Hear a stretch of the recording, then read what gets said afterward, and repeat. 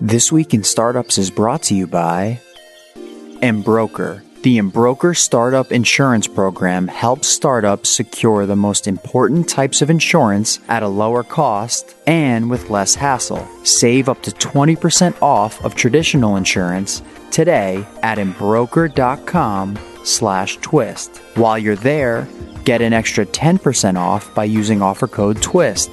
LinkedIn Jobs. A business is only as strong as its people, and every hire matters. Post your first job for free at linkedin.com/twist and checkout.com. With checkout.com, your business can innovate, adapt to your markets, and make smarter financial decisions faster. If your business takes payments online, you need checkout.com. Learn more at checkout.com/twist. Hey everybody. Welcome to a very special episode of This Week in Startups. We got a Slack room with like 30,000 founders in it, and we read books together. And we have a book club. You can go to thisweekinstartups.com/Slack and you can sign up for our Slack room. It's a bit of chaos, but the book club is really the highlight for me. And we asked fans of the show to tell us which books to read. And one of the books that came up that people said over and over and over again was very applicable to their day-to-day was a book called No Rules, Rules, Netflix and the Culture of Reinvention. And we had a great book club around it. We talked about a lot of the different, I would say, iconoclastic, the iconoclastic worldview of the Netflix team, Reid Hoffman amongst them, a developer who is known for maybe being a little hardcore. The Netflix culture deck ripped through Silicon Valley over a decade ago, and most people were aghast at how brutal it was at times. But the people... Did I say Reid Hoffman? I meant Reed Hastings. Sorry, I always do that. Reed Hastings' approach to leadership and hiring and talent management, which is the core of what we do in Silicon Valley and startups, it was a little perplexing to people, and it needed to be unpacked. And when you unpack it, and unpack it he did with his co-author, Erin Meyer, who is on the program today, you actually understand a little bit of the method behind the madness and maybe how to apply it yourself, and maybe even on the margins where people were misinterpreting maybe what is considered a very hardcore approach to humans. Erin, welcome to the program. And you yourself say in the book that you were a little bit aghast by some of the slogans, credos, best practices that Netflix had when you laid eyes on them. So welcome to the program, and tell us, what do you do for a living, and how did you wind up writing this book with Reid? Yeah. Hi, Jason. So nice to be here with you. So I am a professor at INSEAD, which is a business school outside of Paris. I'm joining you from Paris today. And I study organizational behavior, but I'm an expert in cross-cultural management. So my first book, The Culture Map, was all about national cultural differences in the workplace. And then at one point, like very many people, I came across the Netflix culture deck, which, if your listeners haven't heard of it, it's been downloaded like 20 million times. And I think many of the listeners have heard of it. And when I first looked through it, I was really taken aback. I loved, on the one hand, I love that there was like so much honesty in it. But on the other hand, there were these things in it. Like there was this slide that said, at Netflix, adequate performance gets a generous severance. And that really confused me because at INSEAD, we had been, researching this whole idea that if you wanted to create an innovative work environment, you really had to focus on psychological safety, right? Psychological safety was all the buzz. God so now almighty, with the psychological safety. Explain to the audience what psychological safety means, because this to me is very triggering about snowflake millennial culture. What does this mean, psychological safety in the workplace? Yeah, well, so the term was developed by a Harvard professor, Amy Edmondson, and basically the main idea behind it is that you want to create a workplace where people feel safe to speak up and to share their ideas. But I also at that time had this kind of greater understanding that if people felt, let's say, comfy, right, then they would be more creative. Right? Okay. You're laughing because what we've all realized in the hardcore elite practice of, running these, world-changing companies is that we very rarely see this kumbaya safety approach. And we typically see marauding packs of samurais and SWAT teams basically creating very uncomfortable conditions in order to have elite performance. And anybody who watched the Michael Jordan documentary, The Last Dance, would say there is a distinct lack of psychological safety on the Bulls team. I don't know if you saw the documentary. I did. Yes, I'm sure you course. did. Just right off the bat, there's just a perfect, kind of microcosm of the book and everything, and his philosophy and their philosophy. Which do you fall in? Do you want to create psychological safety, or do you want people on edge saying, you know what, I got to perform this year because come January 2022, I might be out of a job if I don't bring it? Right. So that's the big question. I mean, I don't know. Are you asking me what I prefer? Yeah. What do you think? What do I think breeds success? Yeah. Right? Who cares what people think personally? What people care about is what's going to result in a Netflix, of course, Tesla, Uber, Google, Apple outcome. Yeah, well, I can tell you, I mean, I'm pretty certain, having now lived these couple of years kind of in Netflix and with Netflix. So I conducted 200 interviews, right, with Netflix employees. I really see that when people are given, we'll talk more about this, right? But when people are given a lot of freedom to do what they believe in, right? Like to take on projects that they really feel will have the biggest impact, that they get these, let's say, like adrenaline rushes, right? Yes. And that it's a adrenaline rush of, let's say, motivation. Now, do we feel comfortable when we've been given a lot of freedom to make a big decision, maybe use a lot of money from the company, maybe, do something even that our bosses don't believe in, but we believe it's going to work out? Does that make us feel comfortable? Well, no, we don't feel comfortable, but we feel excited. We feel like we jump up in the morning, jump out of bed, and we think, oh my gosh, I'm going to get started, right? So I do believe that that idea of giving people this kind of a lot of freedom, and then also telling them, if we find that you don't have good judgment over a period of time, you won't be here anymore. I do think that actually does work in creating a lot of motivation. So this is a very nuanced point. And I think that this is where, nuance seems to have been lost in, because of social media and tweets. But in a podcast, we can really get into nuance, is one of the great things about this format. So as we unpack this, and I think it really needs to be unpacked, if you want to have elite performance, it's not just about people having pressure under them. It's that they have opted into taking on responsibility. So if a person does not want responsibility, they need not take that seat. But if you do choose to sit in the pilot's seat in a fighter pilot or a fighter jet, and you have to make decisions, and it's a $100 million airplane, you opted to sit in that seat. That's what people sometimes miss about psychological safety. An astronaut who gets on the tip of a rocket ship, or somebody who goes a fighter pilot, or whatever it happens to be, they're not opting into safety. They're opting into adventure. Correct? That's right. Okay, so that's clear. It's clear that the people who work at Netflix, they go there because they want to do big things. They want to do big things. They have high ambitions, and they're willing to take some career risk in order to make it happen. But I think it's also useful to take a step back. I mean, I think my biggest overwhelming learning from doing this work with Reed and at Netflix was that most companies today, and most of what we're teaching in business school, is actually a hangover from the industrial era. And, what I mean by that is that, of course, during the industrial era, which powered our economy for a long time, so of course we're still doing those things. But during the industrial era, we were focused on error prevention, maximizing efficiency, replicability, and consistency, because that was what we needed when we had these industrial plants.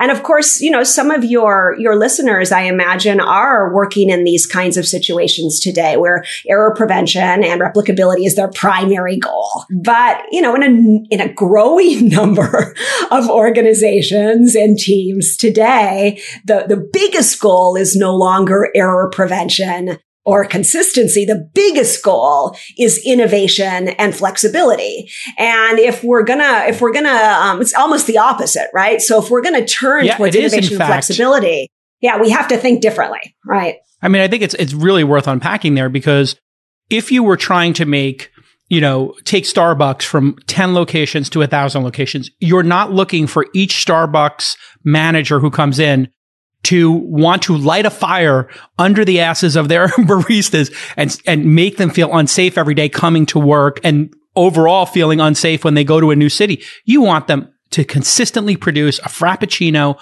that if I taste it in Shanghai or Singapore, or Salt Lake City, it tastes the same. That's what you're going for, just as one metaphor amongst many. But if you look at a company like Uber, when they were deploying, they took and I think Netflix had a similar approach, which is the general manager in this city, this geolocation is in charge. Here's their budget, innovate. You're the CEO of, Uber or Netflix, Norway, Las Vegas, whatever the geo is, and go for it. Spend the money how you want to spend it. But that is nerve-wracking because some people, maybe a lot of these MBAs, I'll be totally honest, no offense, they might want a playbook. They might want you to tell them, how do I execute? How do I get the high score? Because MBAs, let's face it, they've been trained their entire life, if you get into Harvard or Stanford, on how to ace tests. So there are a bunch of, rote learners who, go in and run these companies. That is part of the conflict here, is the entrepreneurial pirates versus these rote, high scoring aptitude test people, right? That's right. And I think it's very interesting that you mentioned Starbucks versus Uber, because as you say, unpack this a little bit more, I think we can see there's really two very different companies there, in that, of course, Starbucks is going for error prevention and replicability as they open up and maximizing efficiency as they open up their stores around the world. But their product is not a safety critical product, which means that process is less critical.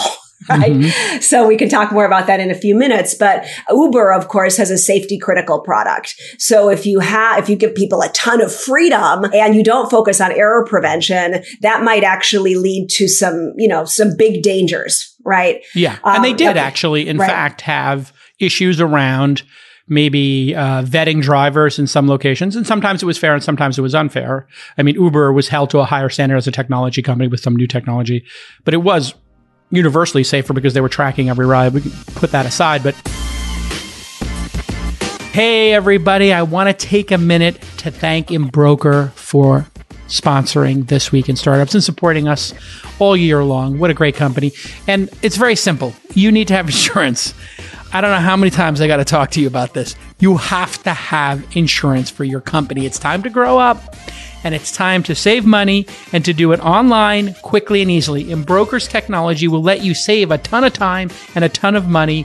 Prices are 20% lower, and you get better coverage than all these crazy incumbents who are slow. That's not what you want. You want cyber insurance, so if you get hacked, you're covered. You want D&O insurance, directors and officers. You're the officers of the company, not like police officers as in executives, and directors are the people on your board. You need D&O if you're going to have a board, if you're going to have officers in a company, so that if something happens and you get sued, you're going to be covered. And errors and omission insurance. This is called E&O. This means if you make a mistake. And major customers are going to ask for E&O insurance if they want to buy your product. And finally, this employment practices liability, EPL. So you're going to talk to your attorney about cyber, D&O, E&O, and finally EPL. And the best place to get insurance today is at embroker.com/twist, EMBROKER.com/twist, where if you use the offer code TWIST, you will get 10% off. They do a great job. They do many of my companies. Embroker.com/twist. Get that 10% off using the offer code TWIST.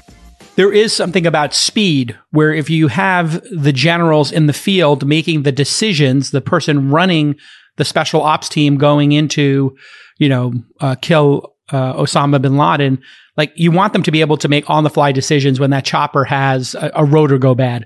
You don't want somebody in command and control making that decision, correct? That's right. So, you were talking earlier about psychological safety and how important it is to make our employees feel safe. But I think that one of the big things that that people have been missing when they've been kind of looking at the Netflix culture is that this isn't actually about like safety, or lack of safety. That's not the big question, right? The big question is freedom, right? So it's the freedom that breeds the success. And Jason, I'm just gonna tell a quick story from the book, if you don't mind, but I think it's kind of like the most important story to illustrate the point. So when I first interviewed Reed, he told me this story about his first company, right? Which was this organization, Pure Software. And when he opened Pure Software, like most small entrepreneurial companies, it was just a small group of people who were operating, let's say, fast and loose, right? So they had no rules or process that were guiding the way they worked. They were just using their judgment to do the best they could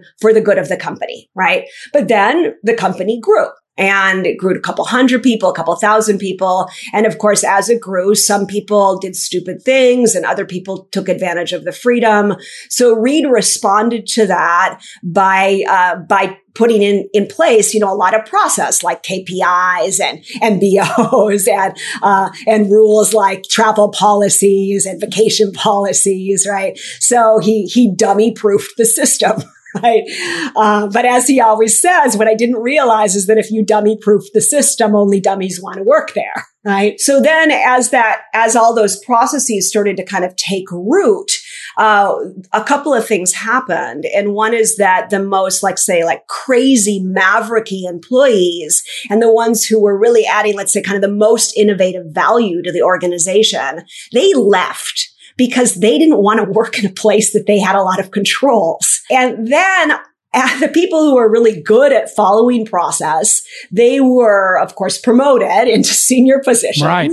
They drew within the lines. That's right. And they were not the most flexible people on the planet. So when the environment shifted from C++ to Java, they were not able to shift quickly. And Reed had to sell the company. So with his next organization, which was Netflix, he had these kind of underpinning lessons, which was employee freedom breeds innovation, and process kills organizational flexibility. So now he often talks about operating Netflix on the edge of chaos, and I think we can see here how that kind of freedom then creates a sort of fertile environment for all of this innovation to take place. And that's really the key point, right? All of the other aspects, they're just put in place to give the people the freedom they need to innovate. And this is why I think it's important you all read the book, because you have to get the full 360-degree view of what's happening here. Because if you pull out specific pieces of the culture deck, or something you've heard, or a story, or a little anecdote, it's more the holistic process. You can't just take away all the rules, because if you have a bunch of people who love checking the boxes, they are in fact going to lose their minds, because they're going to say, just tell me what to do. And then you might have people who go to town and abuse the fact that there's no policies, like unlimited vacation or no vacation policy or no travel policy, two of the most polarizing things that I want to ask you about next. All right. So the two polarizing things, I think, that come to mind that people have heard from the outside that we should unpack and just put in context. Number one, the travel policy, expense policy, and the vacation policy. These are kind of things that employees are always fascinated with. I find people put too many cycles on them, but it's just kind of the nature. People really care about and covet their vacation days. It's become a bit of a game and a gaming of the system. And then obviously expenses are a never-ending game that people play. Some people just look at what are the max limits I can do, and they try to game it. When I was starting my career, I was working at Sony Music. At the dawn of the internet age, people would buy business class tickets, downgrade them to coach, take the cash or credits, and then use that to buy tickets for their vacation. People would get stacks of receipts from their friends, and they would just fill out their own receipts and then bring peanut butter and jelly sandwiches, but put, hamburger fries, $12. And that was how the middle class at Sony made an extra $2,000 a year in bonus, was by putting in Fugazi receipts. Let's talk about those. No vacation policy, I heard from people, was like people didn't take their vacations. They were under so much pressure. Nobody would ever approve them, yada, yada, yada. Explain how that was deployed and if people wound up ultimately taking more vacation, less vacation, or about the same. Right. Okay. Where So did the it end up? Netflix, yeah. So the Netflix policy at the vacation policy at Netflix is take some. Okay. So there is a policy. Yes. And they do actually work on the words in these policies. That's right. Take some. So yeah, and just like another example, a newer one, their maternity and paternity policy is do what's best for you and your baby. Okay, that one's new since the book came out. So yeah, I mean, I was really concerned about this too when I first read about it. I thought, well, one of two things is going to happen, right? Either people are taking no vacation at all, which is, bad for them and bad for their families and ultimately not good for the company, or people are on vacation all the time. Right, which is like the entrepreneur's a nightmare. So at Netflix, they talk about leading with context, not control. And what that means is there aren't any policies telling you what number of days you can and cannot take off. But you do get a lot of soft guidelines from your manager and the leaders around you about, what they expect people to be doing, right? So, one of the things that's quite interesting when working with Reed is that he takes 6 weeks of vacation a year, and he talks a lot about his vacation. There's a little peacocking going on here about vacations, but there was a reason for that. That's right. I mean, the reason to do that is that if he doesn't take vacation, if people don't see their boss taking vacation, it's clear they're not going to take vacation. Right. So, I mean, imagine that you're hired into a company and they say, okay, the vacation policy is take some. At first, that sounds really exciting. And then you arrive and you're like, okay, well, what are other people doing? Right. And then you look at what they're doing and you try to do kind of the same. And, that's human nature. So if you see that your boss is taking 6 weeks of vacation and those around you are taking, 5 or 6 weeks of vacation, then you're likely to do the same thing. And if you only take 1 week and people start saying to you, seems like you haven't been on vacation in a long time, right?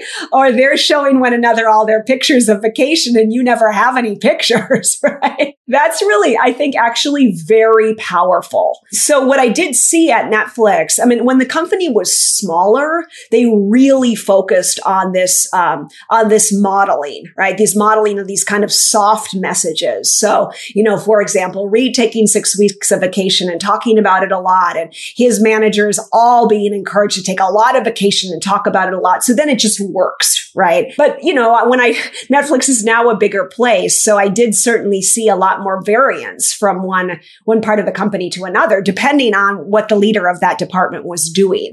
And that's, I would say that doesn't bother Reed too much, because when you're operating on the edge of chaos, you will have a lot of inconsistencies. And, the best that he can do is kind of try to continually get a feel and really encourage those areas where he sees burnout or things aren't working well, really encourage people to, take the time off. Well, and when you think about it, if he is really up against, and he knew that this day would come, the Disney Pluses of the world would show up, and he would not, just have a straight path to, sweeping up the Marvel films and Marvel series and putting them on Netflix. At some point, he was going to have to go head to head with some really serious competition. He wanted a fast team that could sprint. And if the team is going from an all-out sprint for 26 miles versus very serious competitors, and you've got to stop and say, let's debate our travel policy, or let's look at how many days people have taken off. It's a waste of time. It's a waste of time that could be put into finding the next Orange is the New Black or Queen's Gambit or whatever it is that moved the needle forward. Correct? That was his main point. Yeah, well, and I think that actually the main reason that they don't have the vacation policy or the travel policy, it's just symbolic, right? And, the symbol is... Oh, really? Oh, sure. I thought it was more practical than symbolic. Oh, well, certainly he doesn't want the wasted times in the process. But, these symbols, they're important. The symbol, look, I trust you. I trust you to live your life the way you want to live your life. And, you should be the person you want to be. And, you're adults. So then people, okay, I'm trusted here. Here I can organize my life however I want. So now I'm going to really behave in a way that shows you that you were right in giving me that trust. And, those symbols I think are actually quite powerful in encouraging responsibility. It's a new year, thank goodness. And we have so many people to hire here at Launch, which is our investment company, and This Week in Startups. We're hiring a full-time community manager. We need an operations person, actually two, because there's so many syndicates going on. We need a second producer for this podcast and a third video editor. It's crazy how fast things are growing. We're trying to get to 5 days a week. And you know what? We're getting there, but we need more people. And you know where we're finding them? We're finding them all on LinkedIn Jobs, obviously. And we love using LinkedIn Jobs here at Launch because we can manage all of our job postings and our candidates from a single view. And you can even contact the candidates because obviously they're in the LinkedIn interface. So it's so streamlined. It's so simple, which is what I like. I like efficiency. I like getting things done. I want these 3 or 4 new positions I got filled pronto. Whether you're like shifting your business hours or hiring more remote employees, the one thing that remains unchanged is having the right people on your team. You need to have the right people on the bus before you decide where you're going. Get the right people on your bus and do it with LinkedIn. When your business is ready to make that next hire, what I want you to do is use LinkedIn by going to linkedin.com/twist. They're going to post your first job for free. I mean, it's an incredible, incredible offer. They have over 722 million members worldwide. So they mean business, and you really don't have to overthink this one, folks. LinkedIn is going to find you the right person, and they're going to find you that person faster. Go to linkedin.com/twist. Okay, let's get back to this amazing episode. That's the FNR that they talk about. So you have the freedom to do what you want, but you have to be responsible, and it does build loyalty as well, right? If you trust people, they're loyal to you, and they have much lower voluntary turnover. They have the same amount of turnover, but the percentage that's voluntary versus involuntary is inverse of most companies. Can you explain that and why that is important to him and, overall a good lesson?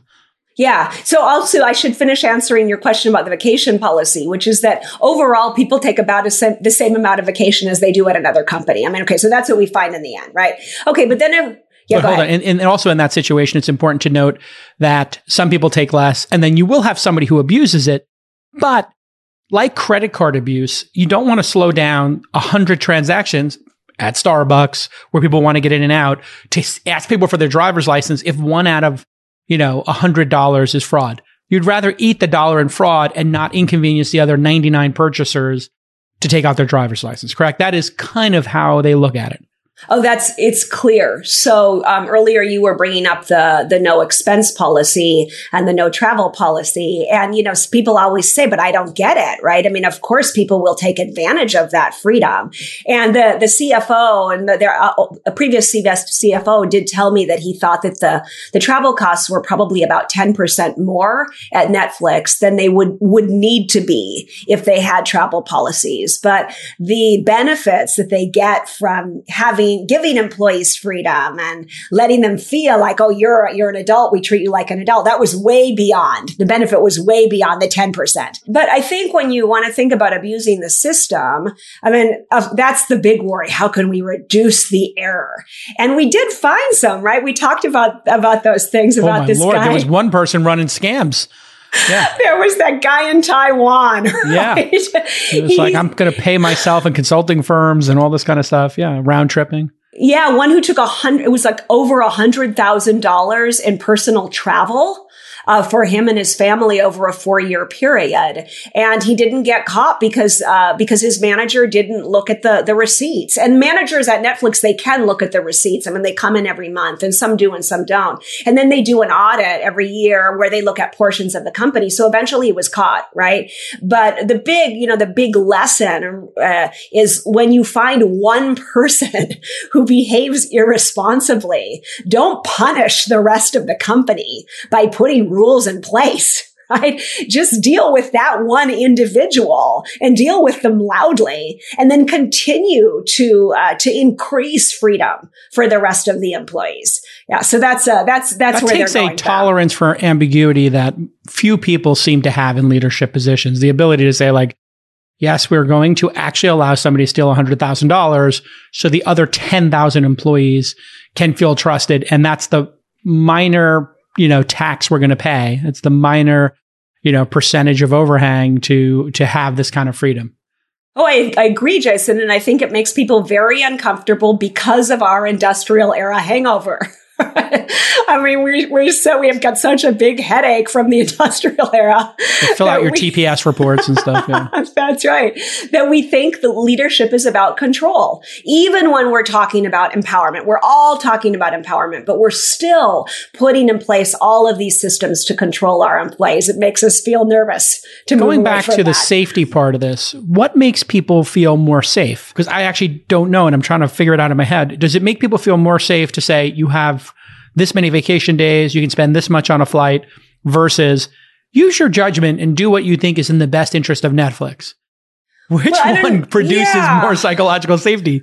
Well, certainly giving people freedom makes them feel more in control of their own lives. Right. So I don't really know how to answer the question. I guess that's dependent on the person. Right. But, people who want to feel in control of their own lives, they feel, I'll tell you, that's wonderful at Netflix. I had people tell me these stories, like, because they have so much freedom to work anywhere and work the hours that they want, they organized all sorts of things, like, going to do like research projects on things that they loved in Brazil some months, and then coming back and working again, or going to take care of their mother every Tuesdays. So I think people want control over their own life. But of course, there's an element of, am I doing the right thing? Right? Am I following the rules? Right. So you have to get used to that.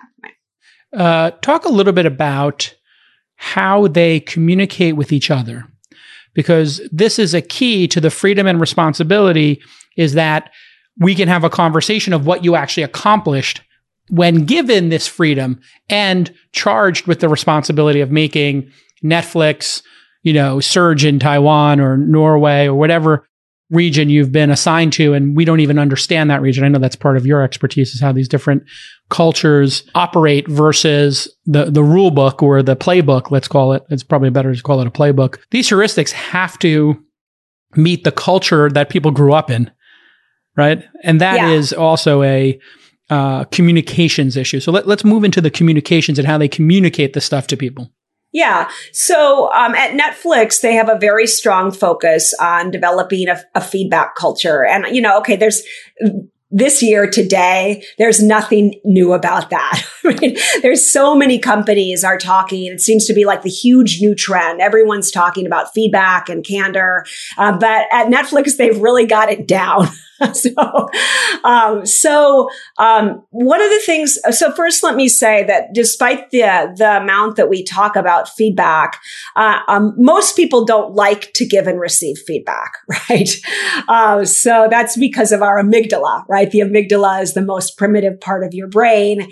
And the amygdala, one of its main concerns is finding safety in numbers. Right. So if you give someone a critical feedback about something they didn't do well, no matter what they'd like to do, their amygdala starts kind of sending off a siren.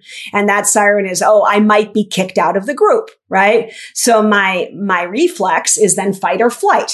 Either I deny it and I say, no, it's not because of me. It's because of what you did. Right. Or I flee. I don't want to talk to you again. Right. So because of that kind of like this primitive part of our brain, it's really hard to get that feedback going. That being said, we also see through a lot of research that not only does giving and receiving a lot of feedback at work up the performance in the organization, but most employees actually say they want more of it. So there was one research. Are they actually, when they say they want more feedback, do they actually want more feedback, or are they just saying they want more feedback? Well, I don't know. I do not. I think the deal is, like, if I think of myself, right, I think, okay, I want to know where my blind spots are, but it doesn't feel good for me to hear that. Right. So like, I want to get it, but I don't look forward to the moment of it. Right. It's like getting a shot or something, or yeah, that's right. So 72% of employees in one big study said that they felt that they would have better performance at work if they received more feedback, and they weren't getting enough of it. So I think just simple things. Like one thing is putting feedback on the agenda, right? So like if we have a meeting every month, that the first item on the agenda or the last item is feedback. And at the end of the meeting, you give me some feedback about what you think I could do to improve. improve, and I give you some feedback, right? It's super simple, right? But when you create those spaces for the feedback, suddenly I say, oh, I think I'll tell her that thing I wasn't going to tell her, right? Right. You're giving people the green light. And sometimes people, we want to be polite to each other. We want to create safety. We don't want to create animosity or, uncomfortable feelings. So to give people the green light and say, and I think Ed Catmull does a good job of this at Pixar, and I don't know if you read Creativity Inc., it's a nice companion to your book, actually. And it really does, giving people that freedom, giving them that, green light. Hey, can you be candid with me? And using the word candid, I guess, has become, it's kind of annoying now because people are just saying it over and over again. But they don't want to say be honest, because if you say be honest, that means you were lying before you were being honest. So candid is like this higher level of green light. Hey, do you have a business that accepts purchases, maybe orders online? Well, if you do, have you ever had a digital transaction not go through? And you're like, wait a second, the card worked. Person's telling me the card works. Well, this is called a false decline. And this happens when an online purchase is declined when it should have been accepted. So that's the technical term in the industry, false decline. And this is often the result of just like a technical or a financial or even a fraud score reason. You should have gotten that money. You should have had that transaction. You shouldn't have your customer frustrated with you and they blame it on you, right? Because that's what happens. It worked. The card worked 2 other times. It doesn't work on this website. It reflects badly on you, right? Last year, false declines, this is amazing, cost US, UK, French, and German markets over $20 billion. And that's why if your business takes payments online, you need checkout.com. I mean, what an amazing domain name. Checkout.com.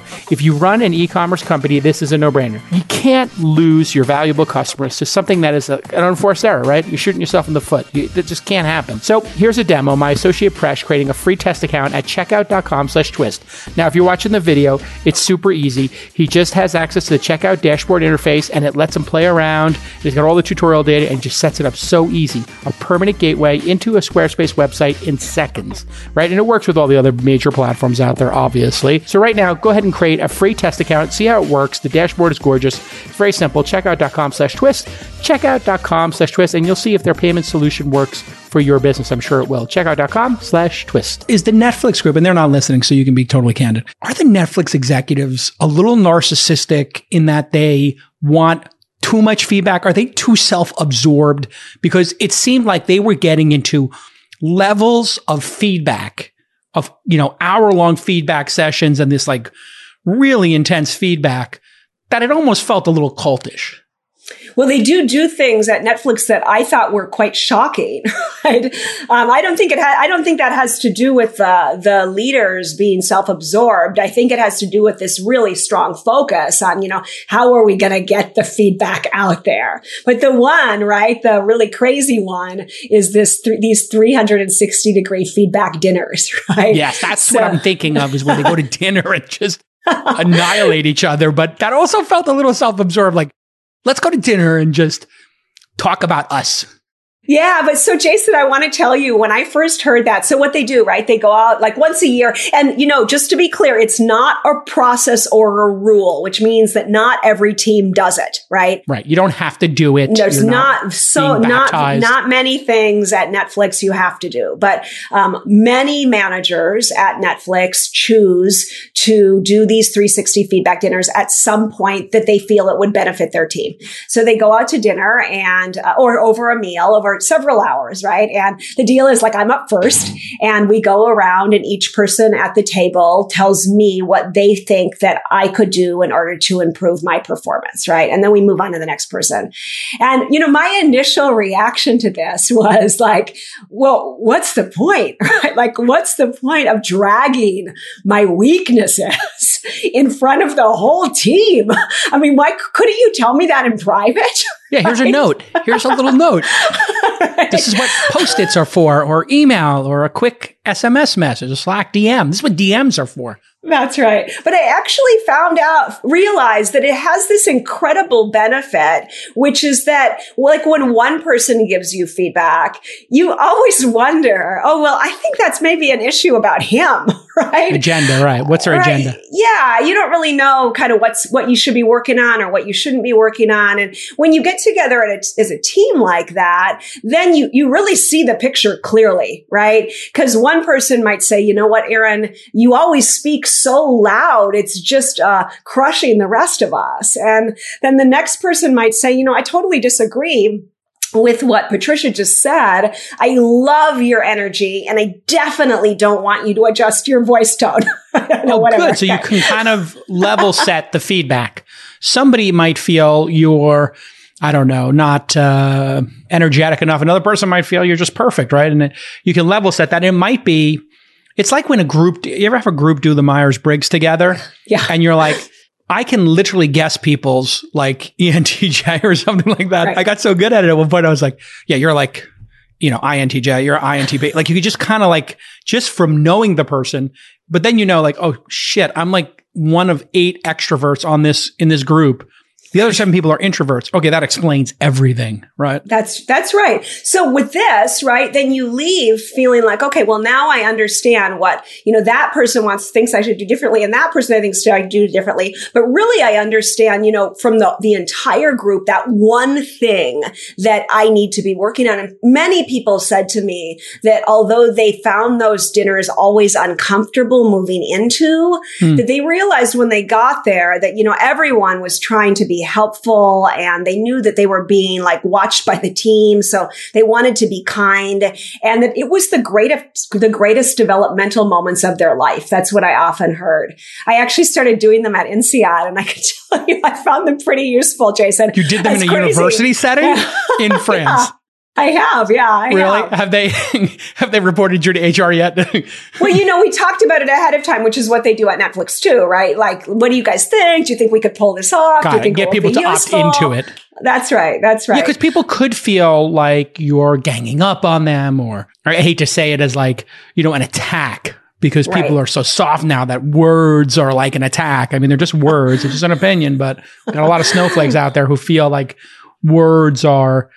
And you're in a university setting, like it seems to me like a university is the exact opposite of like Netflix, right? Like, I mean, the concept of tenure is the opposite of what happens at a Netflix, right?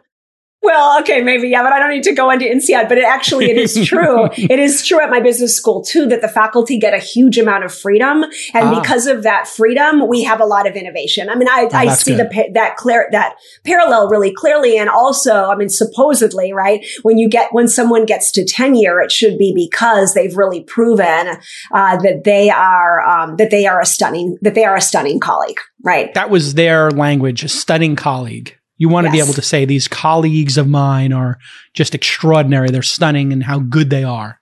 Yeah. That's what they're going for as the elite. Yeah, I want to talk about that. Yeah, please. I want to talk about it because I feel like we should have talked about it earlier. Yeah. Because we can't. Did you just give me 360 feedback on my performance as an interviewer? You're saying I should have front-loaded the converation with standing in place? Okay, fine. Jason, you asked me the question in the wrong order. I would like to have at least 3 guests who've been on the podcast give me feedback before I take yours, Aaron, just so I make sure that it's universal and it's not just something about you, because it could be about you. You might be projecting. Who knows? Thank you. But okay, tell us about it. Tell us about it. Okay. Because normally we shouldn't talk about candor or about freedom until we talk about talent density, right? Yes.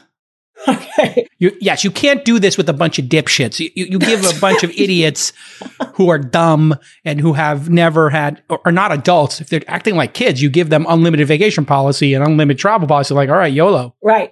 Yeah. So that's like the whole foundation of this. So if we kind of go back to so Reed had this epiphany. Okay, I'm going to open up Netflix, give people a lot of freedom. But he also realized, like, I guess all the entrepreneurs listening to the podcast, that at a point there's so much complexity in the company that if you don't put process in place, that the organization is going to descend into mayhem. So he tried to think about how to mitigate that. And he thought, okay, well, you know, in most organizations, the top performers, they don't really need a lot of rules and process. We put those things in place in order to deal with the kind of like less amazing people. So what if we tried to create a work environment that really was, you know, as much as possible, only those top performers? Then we could give them a lot more freedom, right? And then what if we got this candor going, which would increase talent density more, which would allow us to give more freedom, right? So that was that's the whole belief behind it. And the term talent density, I mean, a lot of people say, okay, well, that's great for Netflix. It's great for unlimited Netflix. Budgets. They got a money printing machine in the corner That's right. and they're just shoveling $100 bills, Right. like with giant bulldozers into like a warehouse of $100 bills. They got unlimited resources. Easy to say. Exactly. Right. And they right. always overpay, right? That was the other thing when you talk about talent density. Talk about these insane stories of recruiters calling and what the instructions were when a recruiter called you at Netflix. Okay. Yeah. Great. So we get there. Okay. So I guess, Jason, a lot of your podcast listeners are maybe engineers. I don't know. I mean, if they are the founders, startups. Yeah. Some of them are introverted, technicians, and other ones are sales executives and marketers who start companies. But yes, it's all startups. Okay, so I did not know about the Rockstar principle, but I know now that apparently most software engineers do know about that principle. So the principle being that if you, based on an interesting research project, but that if you take the top software engineer, that person is likely to provide more value than 10 to 25 times the medium engineer, right? So if you have a certain amount of money and you could hire like 8 medium engineers, you might instead pool all that money together and hire one rock star. Right. So Reid took that idea and he believed that would be true for anybody who was in a creative environment, which makes sense, right? If you're looking for that, if you want to be as successful at marketing as possible, well, hire one amazing marketer and you might find that person will have more impact than like 25 medium ones, right? So that's the idea. And the idea was you want to find the best person, pay them really as much as possible, as necessary, not as much as possible. Well, if you pay them twice as much and they're a 10x developer, they, when one person looks at that, they say, oh my God, you're paying double. That makes no sense. And another person says, well, you accrued 80% of the value to the company by paying them double. If they are in fact 10x. That's right. So the idea was, let's have a lot less employees and use our money to pay them a lot more. Right. And that's what talent density means. Right. So then we can give them more freedom. We've got more energy in the organization. And we find that the energy spirals up. Right. And that leads to one of my favorite research pieces, which is this idea that performance is contagious. Do you mind if I tell that, Jason? Yeah, please.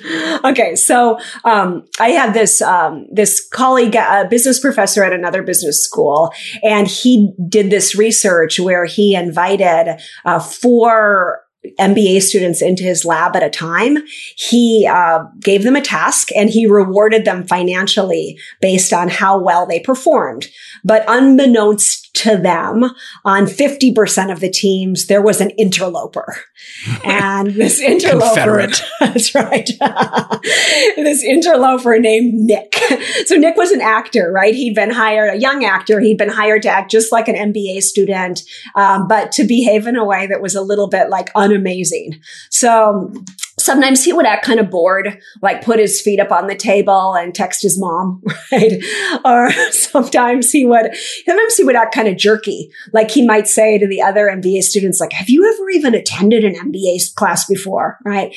And what was fascinating is that, Professor Phelps showed, on team after team after team that even when the other MBA students on the team were, let's say, top of their class, that those teams with Nick on them performed at a 45% worse rate.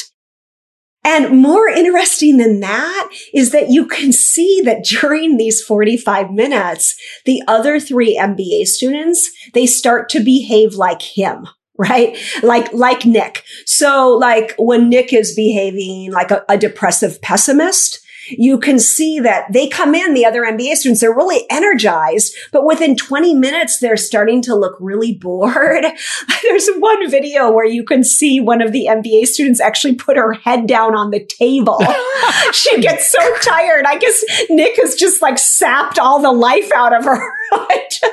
And when he starts to act jerky, the others on the team act jerky too, right? But not just to him. That's the thing. They start acting jerky to one another. So, I mean, I think when we think about it, we all can say, oh yeah, I've experienced that kind of thing. But the issue is that in companies, most of us think about an individual performance problem as an individual problem, right? So we think, okay, if this guy is not doing a great job, that's an issue between him and me, his boss. Right? But an individual performance problem is not an individual problem. It's a systemic problem that impacts the energy, the creativity, the performance of the entire team, or maybe even of the entire organization. Right? So that's why. That's the no jerk rule. Yeah. And it's like regression to the mean, or what I tell people is like, when I was a runner, I used to run with people who were just faster, and I would run faster. And then I ran with another group that ran slow, and I would run slower. And when I was running with the slower group, I was in more pain. But being the last person in the group of 5 or 6 really fast runners my performance was much better than being the lead runner in the slow group. And I much preferred being last. You know, that's why I hang out with people who are much more successful than me. That's right. Why I do the podcast. I get to have smart people like you on, and then it just raises my average up. But it is true, right? Like the company you keep is something we've heard, you know, like it actually really matters. And jerks and B players really infuriate A players. And that kind of disruption, whether it's, you know, acting depressed or being a jerk, whatever it is, people will model it around you. You'll just sap the energy out of the room. It's really important for leaders to be positive and optimistic and candid, and it really falls on them to set that example, right? That's right. And of course, okay, so at Netflix, they say no brilliant jerks, which maybe does take care of Nick. But your point is, which is, I think, the overwhelming lesson is that when you have lower performers on your team, they just bring down the entire team. And that's why, I mean, we have to go back to this really harsh expression that I started with, which is adequate performance gets a generous severance. And that's not to create this environment where people are like sweating, am I going to get fired? It's in order to create this environment where people are like, oh my gosh, I love coming to work because I'm surrounded by so much talent. And, you know, that is actually what I see there. Stay tuned for part 2 with Erin Meyer, releasing later this week.